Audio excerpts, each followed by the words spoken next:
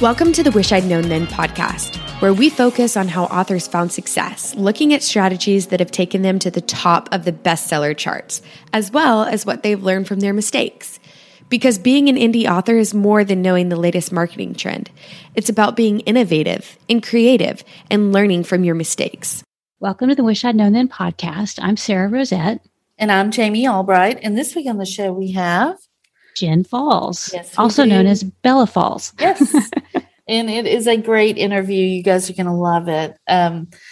Jen talks about just deep dive into writing to market. She talks about kind of her journey, and she talks about Clubhouse. Mm-hmm. And so that it was really great. It was really great. She gives some tips on paranormal cozy writing, mm-hmm. if you're interested in that. Mm-hmm. And she's really enjoying Clubhouse. So we got her tips on how to use Clubhouse. So really good stuff. Yep, we did. So what's been going on with you? Well, this week has been just a little insane, and it's mostly just because I have just other stuff going on in my life that's mm-hmm. not writing. Mm-hmm. So I am glad I got the book finished off, mm-hmm. and I can do this other like family related things. Mm-hmm. And I've been basically answering email and mm-hmm. Been on a couple of Zoom calls, and that's about it. So mm-hmm. I'm glad that the timing has worked out how it has. So that's been good. But mm-hmm. I did want to mention that Binge Books is now open to authors. If you want to go there and create a profile, you can do that. We had some interviews about that in the past. So if you're interested in Binge Books, just go there and you can sign up now. And let's see, I listened to an interesting podcast. Oh, the Joanna Penn the Creative Penn podcast this week. It's all about the future. She interviews a woman. They talk about the music industry and trends and where mm-hmm. publishing might be going. So I thought that was really interesting. And I am not futuristic at all. Mm-hmm. So it's helpful for me to listen to that and think about ways that we might need to change our business or just like switch just a little bit. Yeah. So that was really good. So that would be my podcast recommendation this week. What about you? That's great. I'm still trying to finish this book. You had a family issue and you finished your book. I had a family issue and have not finished my book. So that's the difference. My issue came after I'd finished the book. So that's what I'm saying. My issue came before I finished the book. It came Monday. So I had to go out of town and, but I'm back and, still working my way, I should be done fairly soon and then just jump into the editing. But I've been getting up every morning and getting on Clubhouse. You can go there's a Facebook group called Clubhouse for Authors if you're on Clubhouse, and you can go in there and see what everybody's doing, because on Clubhouse there's not a way to meet up and, be in touch with each other. So we have a Facebook group, Clubhouse mm-hmm. for Authors, that you can go into. So that's been fun. Just getting to talk to other authors and that's about all I've been doing this week. Is just trying to catch up from being gone. Monday, Tuesday, and yesterday. So I did a little bit while I was away, but not a whole lot. So family. I'm sure it will all come together. I'm sure the book will eventually come together. It will come together. I'm just, I'm just gonna do my life. I'm just gonna do my life, and you know what? One of my core values is my family, mm-hmm. and my family needed me this week, and I could be there, and I'm just really grateful that I could. So it'll all work out. It will all work out. So and I kind of think my readers like me because one of my core values is family. So. Yes, and I think that comes through in your books because they're a small town and mm-hmm. it's all about family and relationships. Yeah. So, I think so too. Hopefully, that's what I'm telling myself anyway. So, also, I was on the Best Book Ever podcast last Monday. I forgot to mention it last week, where Julie Strauss interviews me about one of my favorite books, which is The Hating Game. Mm-hmm. And it is a fun podcast. We had a great time. So we'll put the notes and we'll put the link in the show notes if you guys are interested in that, want to check it out. Yeah, it's such an interesting podcast. Yeah, it's a great podcast. She talks to authors about their favorite, or not just authors. She talks to people about their favorite books and why they're their favorite books. And she's had such a variety of people on and a variety of books. It's a great podcast. Yeah. So check that out. And we'll have a link to that in the show notes too. So, yeah. So I guess we should get on with the interview because Jen's got some good things to say. Yeah. So today we're really excited to have Jen Falls with us. Hi, Jen. How are you doing? Hey, I'm doing really well today. We're so happy you're here. I'm excited to be here with you guys. Yeah. So let me read your bio, and then Jamie will start us off with the questions. Jen Falls writes paranormal cozy mystery as her pen name Bella Falls. She grew up in the South and lived all over the world thanks to her husband's job in the Navy. Now that she's back in her home state, she's adding in that special setting to her books, letting her writing be fueled by sweet tea and barbecue. A former high school English teacher and a university instructor, she enjoys her life as an author with her husband and 2 cats, Loki and Momo. Did I say that right? Yep. Okay, good. They're my Okinawa kitties. We adopted them when we were stationed in Okinawa. Oh, cool. But they speak English, correct? Oh, of course. But good. Okay. Momo is Japanese for peach, and she's a little orange kitty. So. Oh, that's very cute. Well, tell us how you got into writing, Jen. Well, I've always been a writer. In fact, it's funny. My mom's cleaning out her house and she gave me a folder of stuff that I wrote like in 2nd grade on that, the lined paper you Yeah. as kids. And so I've always been a writer and did that all the way through high school. And then once I got to college, I thought that it was too hard to do creative writing. And so I went the other way and studied literature, like how to read it, how to break it down and all that kind of stuff. And I had a dream to become a teacher at some point in time. So when you're teaching, you don't have any time to do anything else. And I was able to do teaching for about a decade at the high school level. And that eats up a lot of time. And then eventually, like in 2011, I was back to writing. And because my husband moves around a lot, so having a teaching job and always being at the bottom of the rung because we move got to be too hard. And so I started wanting to get back into what I loved was writing and coming up with stories. And at first I used to try to do YA writing and pitch at conferences to lit agents. But then came the self-publishing revolution. And that kind of freed me up, although, as we'll talk about, like I still didn't publish for a very long time. Well, that is interesting. And it's interesting how like you started out teaching and then you shifted into writing, like creative writing. Yeah. I did. I actually had a friend of mine. He's an actor with a comedy troupe. And so every time he would come into town, we'd go out to the bars afterwards and we'd talk. And one day I said something about, teaching wasn't what I wanted to do for the rest of my life. Even though I had achieved something I'd wanted to achieve, I said, it's not something I want to do. He goes, what do you want to do? I said, I want to write the bestseller book. I want to get a book deal. I want to get, I want somebody to make a movie based off of my books and stuff. And he said, so what's holding you back? Why aren't you going to do that? And I just hate those friends.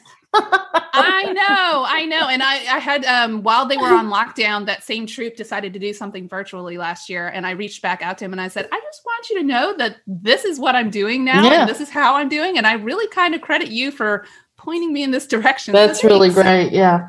That's really great. Well, that's a perfect segue into our next question. What's your definition of success? So has it changed over the time since you've been writing, or is it still pretty much the same? Yeah. Oh, yeah. Definition of success. I think at the very beginnings, a lot of success was I would see it as financial. So all these people, we had a forum called K-Boards, Writers Cafe on K-Boards. And everybody that was posting and being really helpful at the time were the big sellers making big amounts of money. And so I was sitting there saying, you're not a success unless you're making big amounts of money. And for me, I would be too scared because I'm a bit of a perfectionist. And it's like, I can't make big amounts of money unless my stories are perfect. Yeah. And so that was, for me, it was like, if I put something out, if it doesn't make big amounts of money, then I failed, which is funny because I started off with contemporary romance. Which is not anybody who thinks romance is easy is and has never tried it. It is so hard. And it's hard to get seen and visible. So my very first novel that I actually finished, that I actually put out, which by the way was 4 years after I was in the self-publishing world.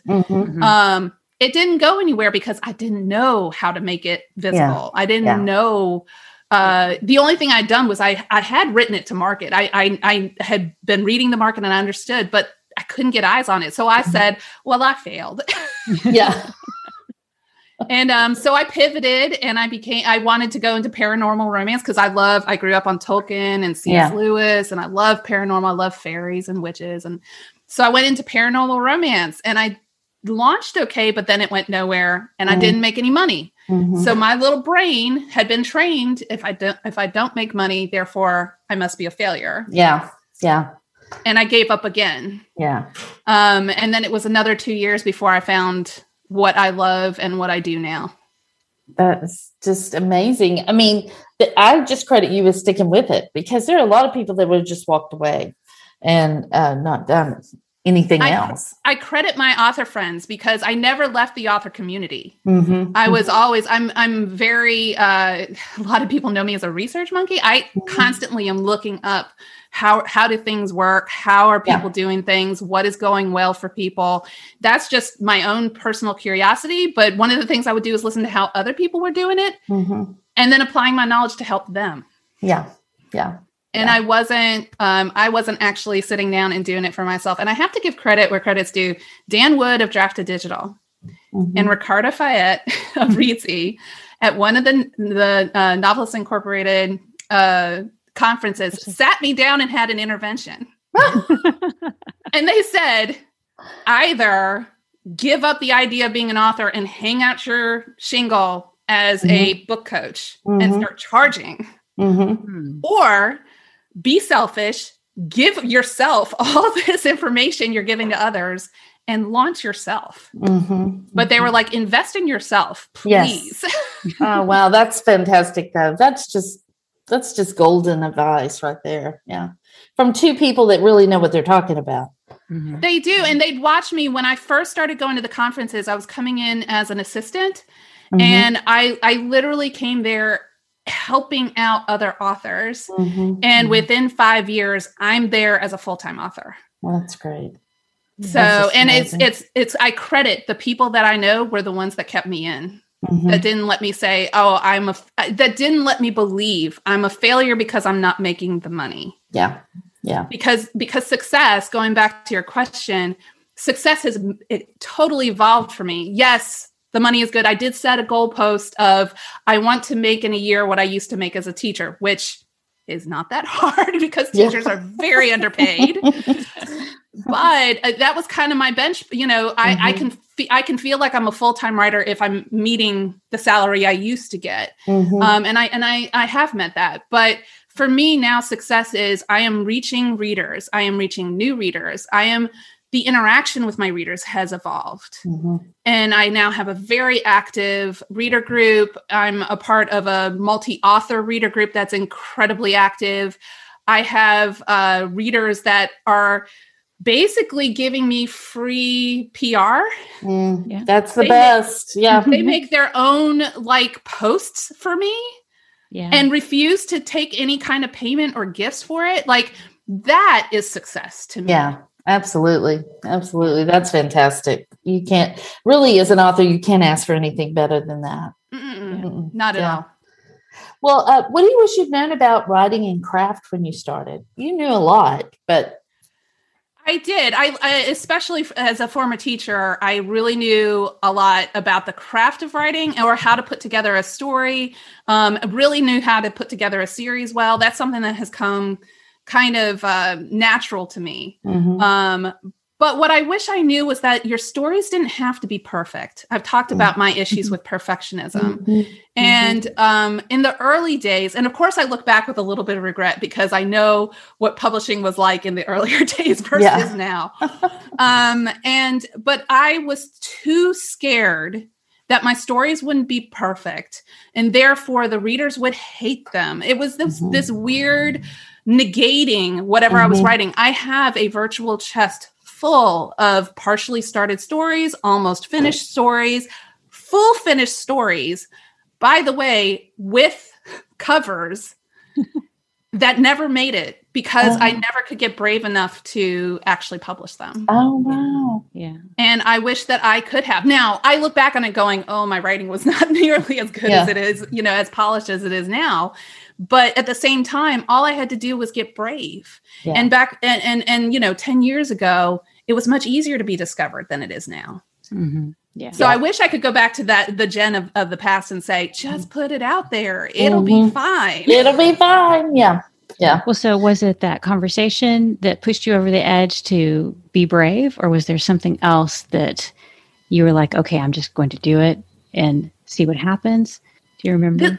It's going to sound odd, but it's actually learning what writing to market means and realizing how my stories were kind of reaching the market and how they weren't at that time and why I was going into this headspace of this is going to fail.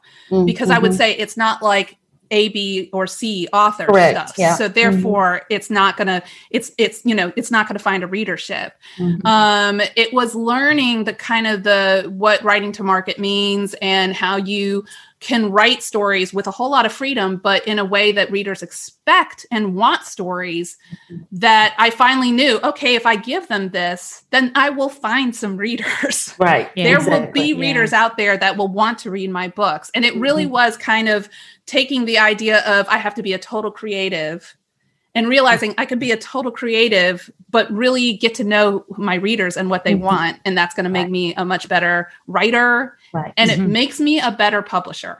Yeah, it does. Absolutely. And I mean, that's the beauty of genre fiction, because it's not, I don't think writing genre fiction is easy, but it's easy to find a readership if you hit those marks that, and you hit those little pleasure points that they're looking for in that genre. So I'm also a huge reader, and I think that makes a difference too, because I'm constantly reading. I'm reading what was really popular years ago and is still popular. I'm reading what has come out now and hits very big. I call it a close reading or a deconstruction. I'm constantly reading, and a lot of times I'm reading for pleasure. But I also read with the idea of how did this person do this? What did they do in their story that seems to be so compelling?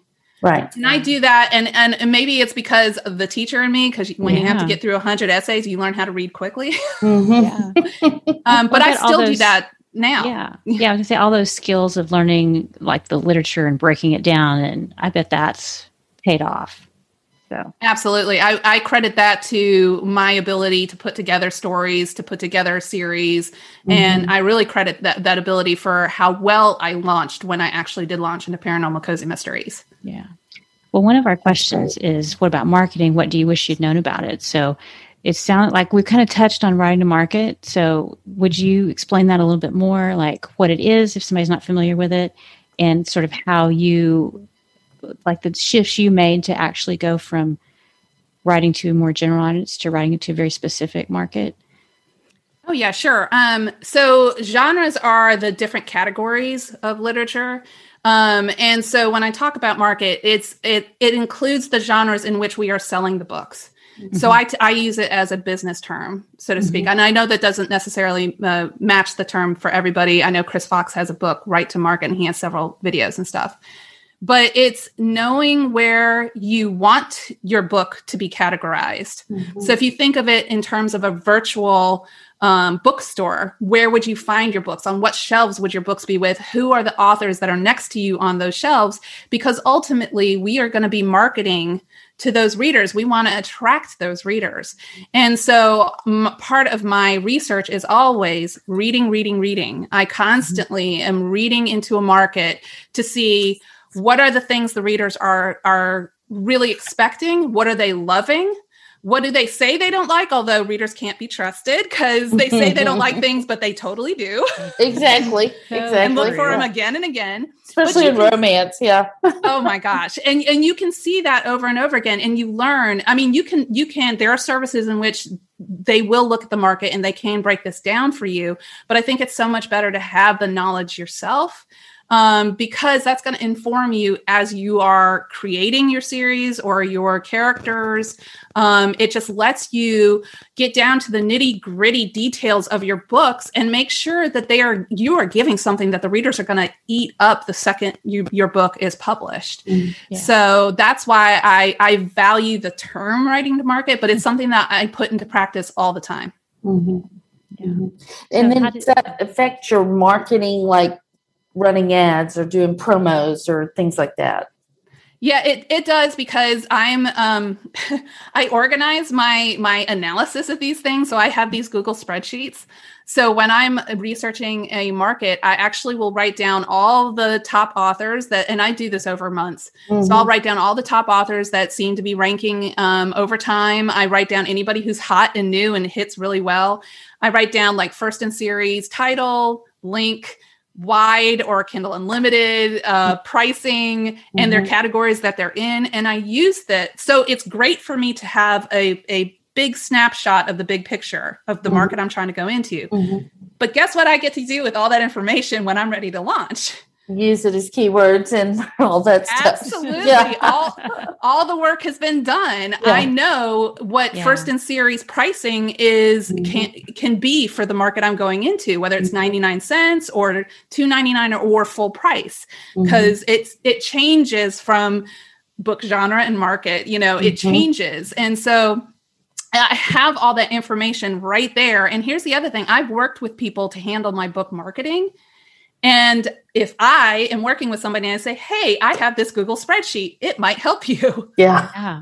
And they get a list of automatic comps, and they get a list of automatic books that I would like to be on their also bought list, and I would like them to be on my also bought list. Mm-hmm. Yeah. Mm-hmm. So it's helps with the craft, but then it also helps with the marketing in the long run. Yeah. That's great. Yeah. That's great. Yeah. So you sort of touched on this earlier, but I wonder if you have a different answer to another answer, not a different answer. But have you ever made a mistake that turned out to be a good thing? So not launching those books earlier might have been a mistake, but you also said, you learned some stuff from that. Is there anything else that you... So I thought I was going to revolutionize ebooks back in the day because I was doing so much observation. Why not pivot to something that has nothing to do with writing? Right. And I thought, wouldn't ebooks be great if you were talking about your character was baking, and on that page you could click something and a recipe card showed up? Oh, wow. Or, if you're writing rock star romance, which I actually wrote a country star romance, and they sing a song, wouldn't it be great if they clicked it and there's a link to the song?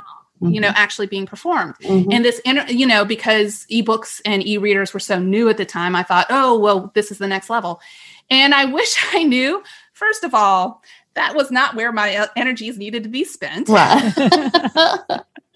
And second of all, I needed to learn why readers read. They do not read for the, we have a short attention span, and I understand that. But when we read a book, we read a book to be immersed. Anything like that is going to take you out of the book.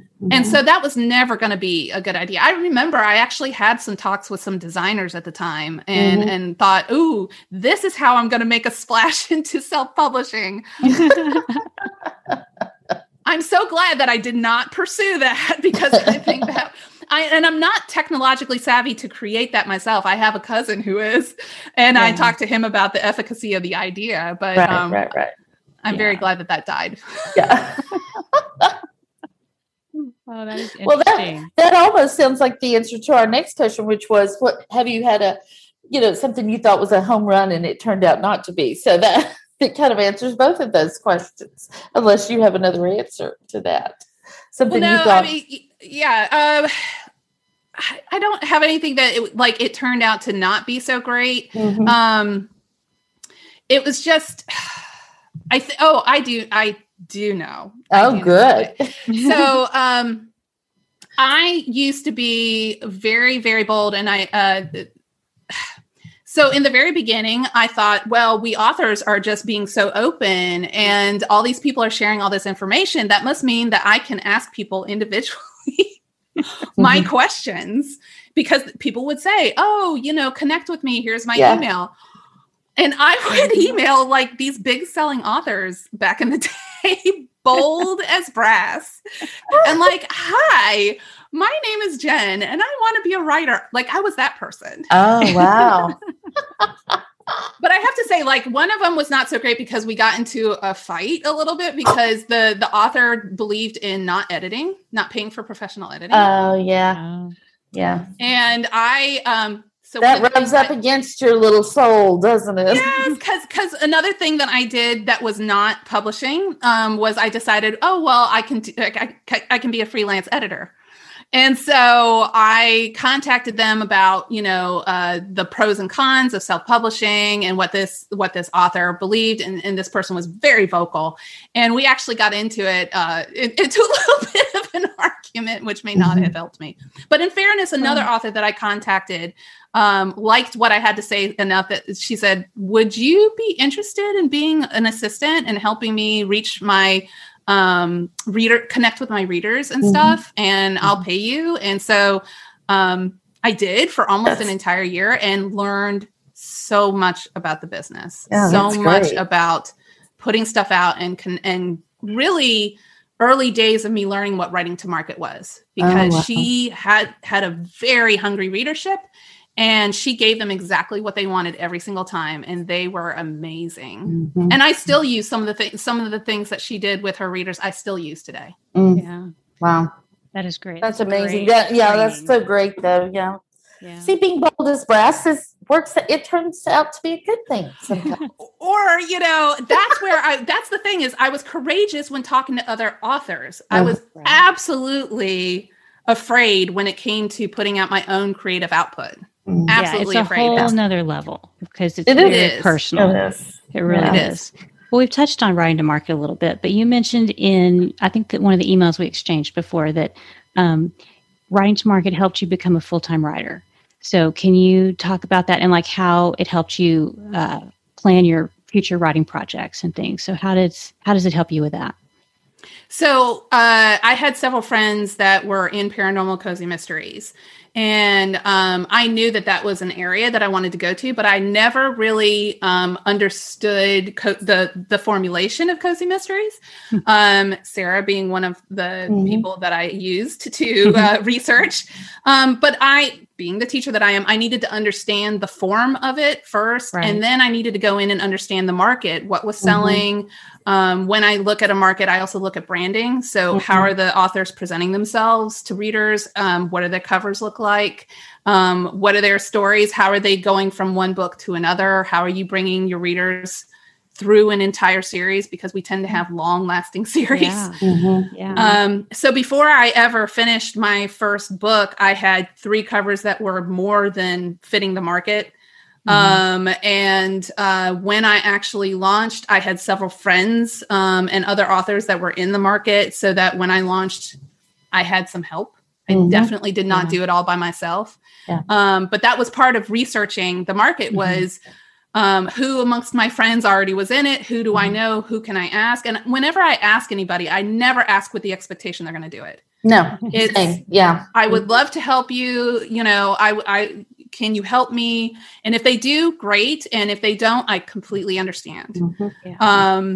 And I set up all my social media to set me in, to align me with the right authors, align me with the right books, giving reviews, posting up things of what I'm reading, and so understanding where I was getting ready to jump into. Right. Before I ever jumped into it, long before I ever jumped into it.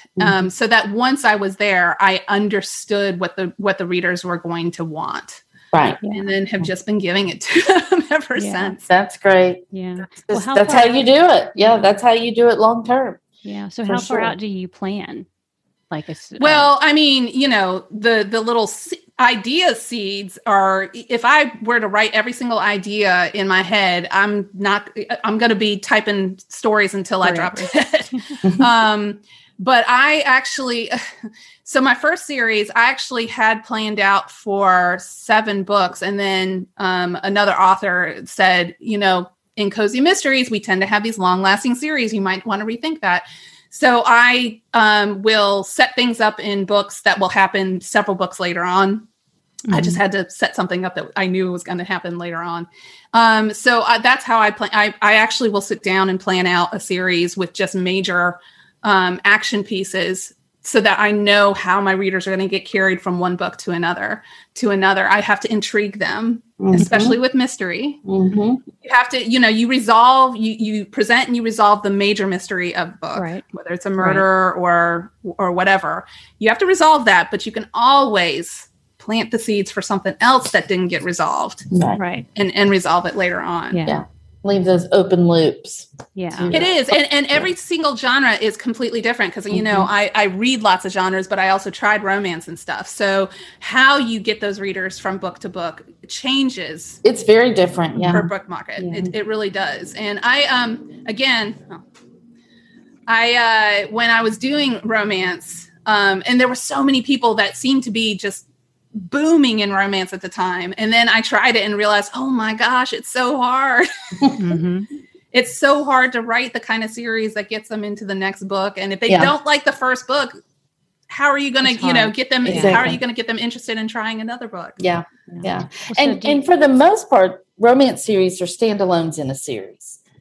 You don't, there are 50 Shades of Grey, and then there's some other, a lot of authors are doing duets. So you have the first book end on a cliffhanger and the second to come along. But for the most part, a romance reader wants that happily ever after at the end. They want that story wrapped up. So it is difficult to do the things you're doing now in romance.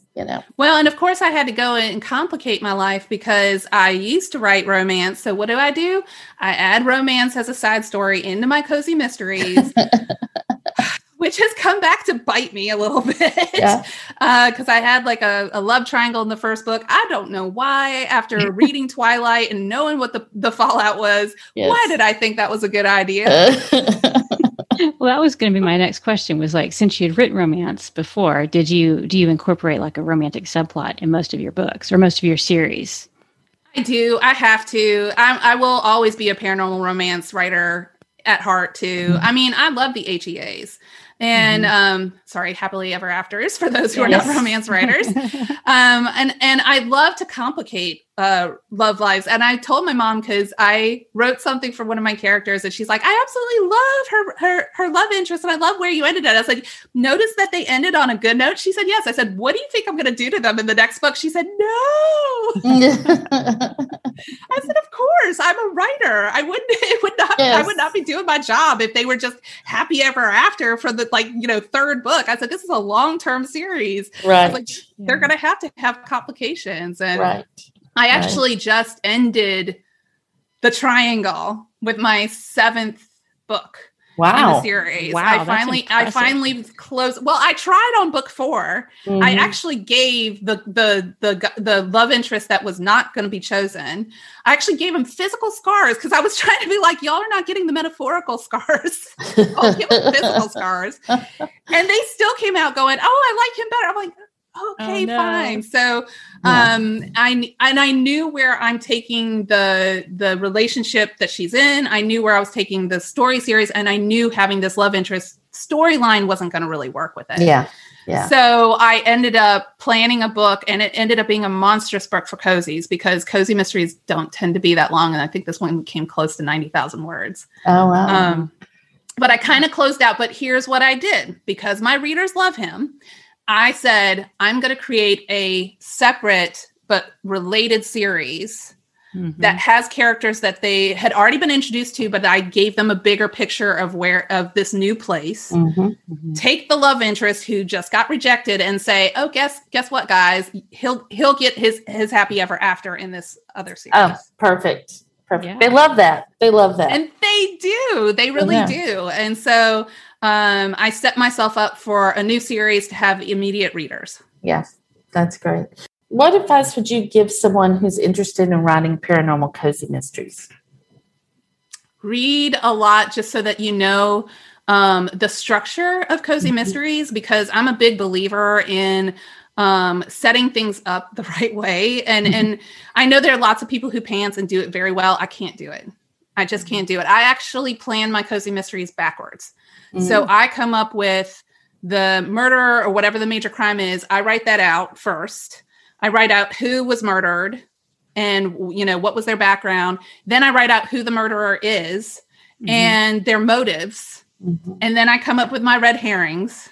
And then I can actually go back and plan out my story. If I don't know those things first, I feel like you're not going to hit the right notes for cozy mysteries, because even though it's paranormal, it's still a cozy mystery. Yeah. And it still should have those cozy mystery aspects. Yeah. That's how I do it too. I always have to know who gets murdered, how the murder method how it was done, and who the suspects are. And then once I have all that, then I can start working out, clues and red herrings and things. So I think and my in little some ways fun it saves time. It does. Well, I think it does, especially when you get to the end. Yeah.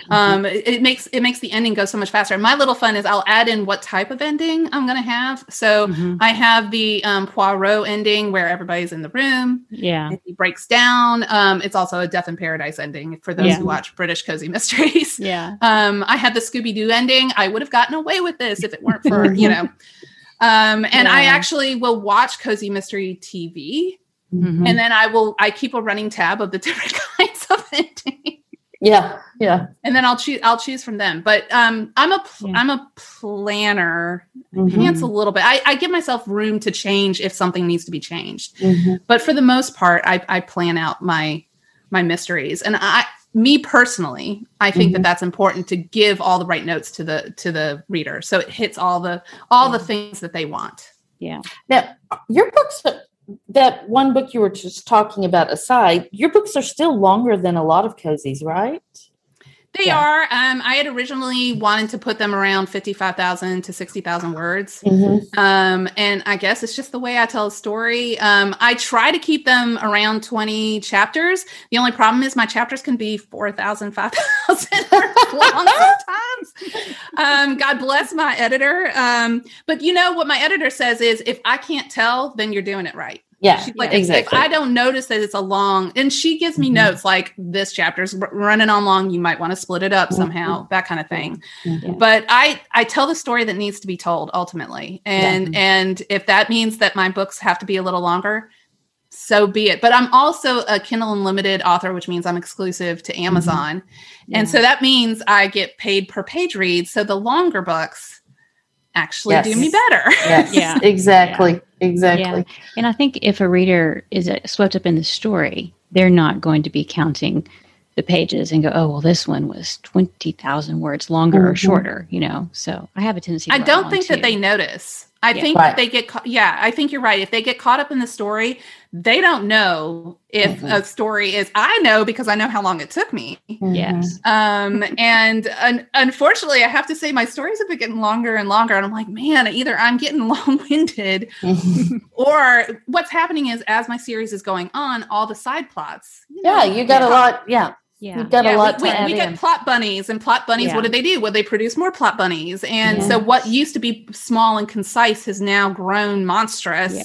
And you have like a bigger cast as you get further into the series, and then people get upset if they don't see their favorite character. And, sometimes you can't bring everybody back just for a cameo, but, there's a lot of characters to juggle as you get further down. It's something I'm actually known for, is having a lot of a large cast. And my readers really like that. But I actually had a different challenge. I joined a group of 4 other writers, so 5 of us in total. We did a shared world that we created all together. And then it was for a Christmas series called Winter Witches. And then we each wrote our own individual book and then launched it all together, got Amazon to make a series page, which of course died on the day it launched, but that's typical. That's the way it goes with Amazon. That's the way it goes sometimes, but we did get it back. But they were all supposed to be short, like 45 to 50,000 words. And I just about died because I was like, but I want my cast of characters. I remember I had the hardest time because I was like, I have to include a romance. I have to include this cast of characters. Oh my gosh, I'm running out of words. Yes, exactly. Yeah. I'm going to have to take some away from somebody. I don't want to do that. That's exactly. But, I threw in a talking squirrel and all was well with the world. Oh, yeah. that solves a lot of problems. Exactly. It really kind of does. In Paranormal Cozies, a talking animal solves a lot of problems. Yes, exactly. Yeah. That's hilarious. Yeah. Let's change it up a little bit and talk about Clubhouse, because you're very active on Clubhouse and enjoy it. So, first of all, tell us, for people who aren't familiar with it, tell us what it is and how it can be helpful for authors. So Clubhouse is a new app. Right now, it is iPhone only. So that's how it launched. And you have to get a personal invite, which means you need to know somebody and you need to give them your phone number, because you basically enter it through text. Mm-hmm. And I think somehow your texting ability is actually involved in how they create your Clubhouse account. Because I was trying to talk to someone who's way more tech savvy than me, why they need the phone number. But for right now, it's invite only. Mm-hmm. But the developers have a town hall every Sunday, and they're updating every single week. And right now they're talking about opening it up by the end of April. This may or may not happen, but they're talking about opening it up to, you don't have to have an invite. You can just join. And then the other thing is they're hoping sometime in May that it's going to be open to Android users as well.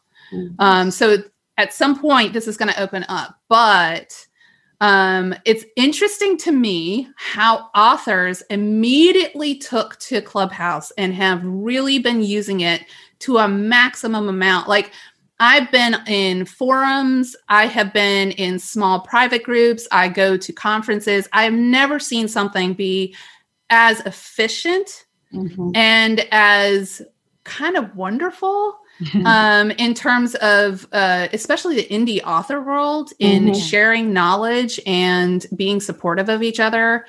I'll be honest, it's been since the early days since I've seen that kind of support. And it is truly wonderful to see people using the app. So what it is, it's like a clubhouse. It's a virtual clubhouse. You can join clubs. You follow people. And once you follow people's accounts, it will tell you when they are in a quote unquote room. So you can create a virtual room and invite who you want. You set a topic and people can come, and it's all audio. So there's no texting, there's no visual, which is good because I'm wearing my PJs in the morning. And it's all audio, which I think makes a huge difference, because when you have to talk to someone, it's good if they hear your inflection when you're saying something. Yes. Yeah. I think it encourages a level of respect that forums can't get, because you're just you're typing things out. And Zoom is great, but Zoom eats up a lot of energy. And also, we all know, especially after the last year, sometimes we don't want to be seen. Exactly. Yeah, and the rooms. I mean, I've been in everything from writing rooms to screenwriting rooms to podcasting rooms to, all kinds of things. I've been in a room with Todd Herman. He wrote The Alter Ego Effect, and I really love that book. And it was cool to listen to him talk and answer questions. And so some of the rooms, like you said, you can interact and answer questions. Some you can't. Some you're just listening to the speakers talk. And so, yeah. And they are going to change up the environment a little bit, because they want to reward the people who are creating content. And I understand that. So at some point in time, they are starting to beta test it right now, which is payment to those who are creating rooms, creating clubs and everything. They are eventually going to have clubs where they are private and you have to pay in order to get a certain level of interaction. You can follow and still get some stuff that the club makes public, but there is a chance, because to be honest, to moderate a room or whatever, it does take up time and energy. It's just a matter of, in the author world, I think we're enjoying right now just being with each other. We're such solitary creatures. And a lot of times we get into this false sense that we have to suffer for our art. We have to be alone. And like I said before, I leveled up in my writing business. I got to the point of actually publishing and doing well because I connected with other people. And so this is just, it's a really good way. Sometimes very distracting, because the notifications, there is no reason. I just, you have to. Yeah, they were so distracting. I had to turn them off. Yeah. Because they go off at all times if you don't turn them off. Yeah. And so my phone screen was lighting up at after midnight at night. And I was like, oh, I forgot to turn my notifications off. Because West Coast people, were getting into rooms and talking things. But right now it's a really great place to be. There's just so many. I think that you can do genre specific rooms or clubs. We were having a conversation this morning whether or not it's a place to connect with readers. That's in question because of the format. I think it's so new. We're all still trying to figure it out, but Jamie and I are a part of, I help host a morning room, which is morning for us. It's not morning for everybody because we get people from all over the world in there, but it's 8:00 in the morning for me on the East Coast. 7 for me. Yeah. And it's literally, we call it, come in, have a talk, I call it coffee talk or whatever. And I grab my cup of coffee and it's wide open. There's no, one person talking. We let anybody talk. And you just ask whatever question you have, whether, I think this week I was talking about how I have to update my website for those who go to check it out. It's woefully out of date.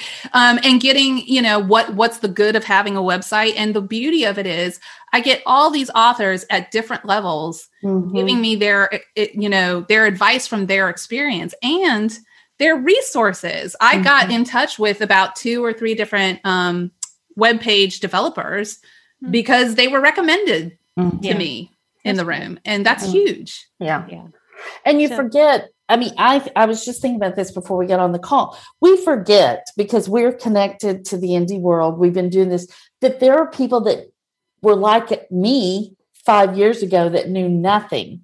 And so when you, like this morning, I think I said, when you launch, you want to make sure, because we were talking about readers and stuff and just making sure if you did a launch or anything like that, it would be the right kind of readers sort of thing. And then how Amazon, Dan Wood popped up and said something about Amazon's algorithm and then the other vendors' algorithms as well. And so we had that little conversation and several people went, oh, that is great information. And to me, that is as basic as, because it's just what we do. It's what, right. And when we started listening to podcasts, Sarah, or I did, you were listening a little bit before me. Those were the things that were being talked about. Those were the things that we got out of podcast and things like that. And so you just forget that there are people that don't know what you consider to be just basic information. Yeah, basic in that it's what we know. How much you know. Yeah. And how much you picked up over time. Yeah. In these rooms, you have, 7-figure authors and 6-figure authors. And there is one very famous author that's been popping in and out. And I crack up because there are some authors that I'm friends with through Facebook Messenger, and we'll message and say, "Oh, so and so's here," like put on your good face, even though that author does not care. And everybody is amazing how much sharing there is going on. We did have one day. Sometimes I write up notes if it's just something that's easy to write up, and there is a Facebook group for Clubhouse authors because Clubhouse doesn't have a way to post to each other. Right. So that's one of the weaknesses, I think. And so we had to create a Facebook place that we could actually post up notes or resources and stuff like that. So one day we did come up with a list of author podcasts to listen to. Yours might have been at the top. And Facebook groups, author Facebook groups, and that kind of thing. But it's a hive mind. Why wouldn't you take advantage of it? Exactly. And so I've really been enjoying it. I think that I will evolve into using it for my research. So if I know that I'm going to set a book in a certain place, I'm going to want to go and find groups and or rooms. Because once you join a group, anytime somebody in that group creates a room under that club, you get a notification. Yeah. So that you can, and talk to real people who are where you are. Google Maps is great, but very limiting. Yes, it is. It is. It's really, that is smart. I hadn't thought about that. Well, do you think there are any specific genres that would do better on, if you got involved with Clubhouse, if you're that kind of writer? Okay, I'm going to say it, and because I'm all jealous. Romance. Romance. And I say this with all absolute love, because I am a romance reader. Mm-hmm. We try anything. Mm-hmm. We really have. I mean, it's why I think that TikTok is working well for romance, authors, because romance readers have this wonderful ability to just try whatever comes out. And they will give everybody a read at least once, and they will try something. If the authors are on a specific social media, they're going to go try it. They may not like it, but they're going to go try it. And we're seeing the power of that on TikTok. I do think that is because, so for example, the cozy mystery audience is not as savvy in terms of changing up social media. Once they get into a social media, they don't really want to change up. And there's nothing wrong with that. And I basically post wherever my readers are. That's part of, writing and launching to market. But I think romance readers are going to come, and you are going to find, they are going to not just come to Clubhouse, you're going to find book clubs. And it's not going to be the authors looking for the readers to come join their clubs. It's going to be the authors looking for the readers clubs where they're talking about their books and stuff like that. And so I honestly, I'm going to be very interested, because I don't think we're going to see the big leap. There already are reading groups and book clubs on Clubhouse, but I think we're going to see a big leap once this goes global and any kind of phone can join in. I think we're going to see a big leap in that. Very interesting. Very cool. Stay up on those new trends. So kind of coming towards the end of our chat, one thing we always like to ask is, what's the best thing you've done to set yourself up for success? Honestly, the best thing I've done is to stay connected with other authors. And I work on that. Even though we can be solitary and stuff, I make sure that I have authors that I talk to every day. I have authors that I talk to once per week. I'm in a group where we do a Zoom hangout once a week. And that one's open to lots of authors. We have an open call, and sometimes it's talking and sometimes it's playing like online games. We have played Cards Against Humanity online together, which with a bunch of authors. That's hilarious. But it's the connections with other authors that I think has been the best thing, and something that I hope to keep for my whole entire career, which, like I said, I hope I have my entire career until I drop dead at my desk. Yes, so I think we all do. I think, the story ideas just keep coming, and we just keep writing them. So, well, it was great to have you here. I've been looking forward to this, so I'm very happy that we got you on, and thank you for talking to us about writing to market. I think that's going to be really interesting to a lot of our listeners. So, you're more than welcome. Thank you for the opportunity. Yeah, tell people where they can find you. Okay, so on Facebook it is under Bella Falls Books. On Instagram, it's under @BellaFallsBooks. On Twitter, it's @BellaFallsBooks. And on Clubhouse, it's under @BellaJen. Yeah. Okay. Very good. All right. Well, that is great. Yeah. So we'll have all the links in the show notes. And we just want to say thanks for listening today, everybody. And thanks to Alexa Larberg for editing and producing the podcast. And you can find everything at wishidknownthenpodcast.com. And we'll see everybody next week. Thanks for listening to the Wish I'd Known Then podcast. We hope this episode inspired you, empowered you, and made you laugh a little bit too. If you loved it, tell your friends about it. And if you feel so inclined, leave us a review. We look forward to being with you again next week.